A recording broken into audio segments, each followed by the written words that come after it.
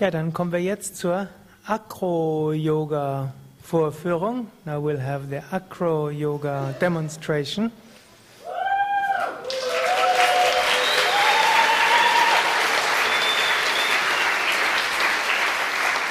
Dazu können vielleicht gerade ein paar helfen, die Bühne frei zu machen.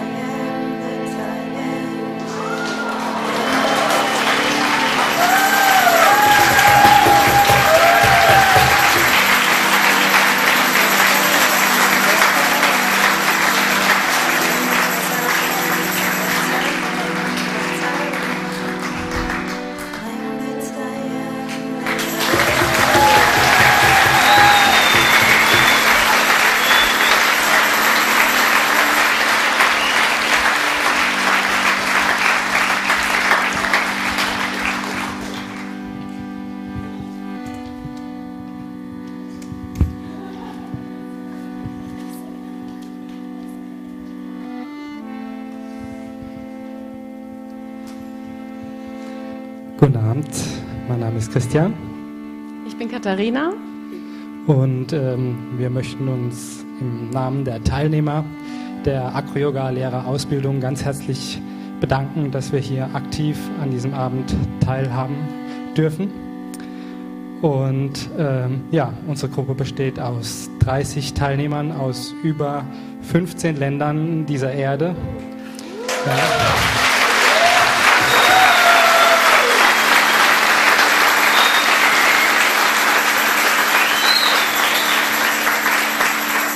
Wir sind zusammengekommen, um eine Praxis zu vertiefen, die schon lange zu unserer Leidenschaft geworden ist.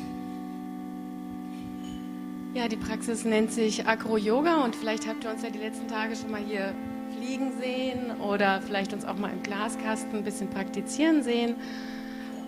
Ja, ist ja ganz schön, da kann man uns auch mal sehen da. Was ist eigentlich Acro-Yoga? Für diejenigen, die es nicht wissen, im Acro-Yoga greifen wir akrobatische Elemente auf, aber das ist im Prinzip nicht die Hauptpraxis. Es geht dabei vor allen Dingen darum, sich zu verbinden. Also wir arbeiten mit einem Partner zusammen und nicht nur ein Partner, also es ist nicht nur Partnerarbeit, sondern wir haben noch eine dritte Person dabei, die auf uns aufpasst, dass es auch alles gut funktioniert. Also es geht um mehr als nur um Partnerschaft. Also weg von der eigenen Matte hin zum Kombinieren mit Partnerschaft und auch eine Gemeinschaft zu kreieren. Also dass wir machen genau wie ihr, also wir singen viel gemeinsam, wir haben normale Asana-Praxis und eben auch das Akrobatische, Partner-Yoga, aber auch Thai-Massage. Und wenn der eine oder andere vielleicht ein bisschen Lust bekommen hat, jetzt mal reinzuschnuppern,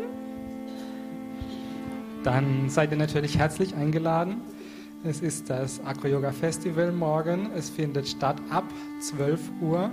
Finden zweistündlich Workshops statt. Es ist für alle Klassen geeignet. Jeder von euch hat die Möglichkeit teilzunehmen. Es gibt weder eine Altersgrößen-, Gewichts-, Flexibilitäts-, Haarfarben noch sonst eine Beschränkung. Ganz besonders, wir haben eine Klasse auch für Kinder. Die findet statt von 16:30 Uhr bis 17:30 Uhr. Ja, und zum Schluss würden wir uns freuen, wenn wir vielleicht alle gemeinsam nochmal das Lied anstimmen können. I am that I am. Ich bin, was ich bin. So ham.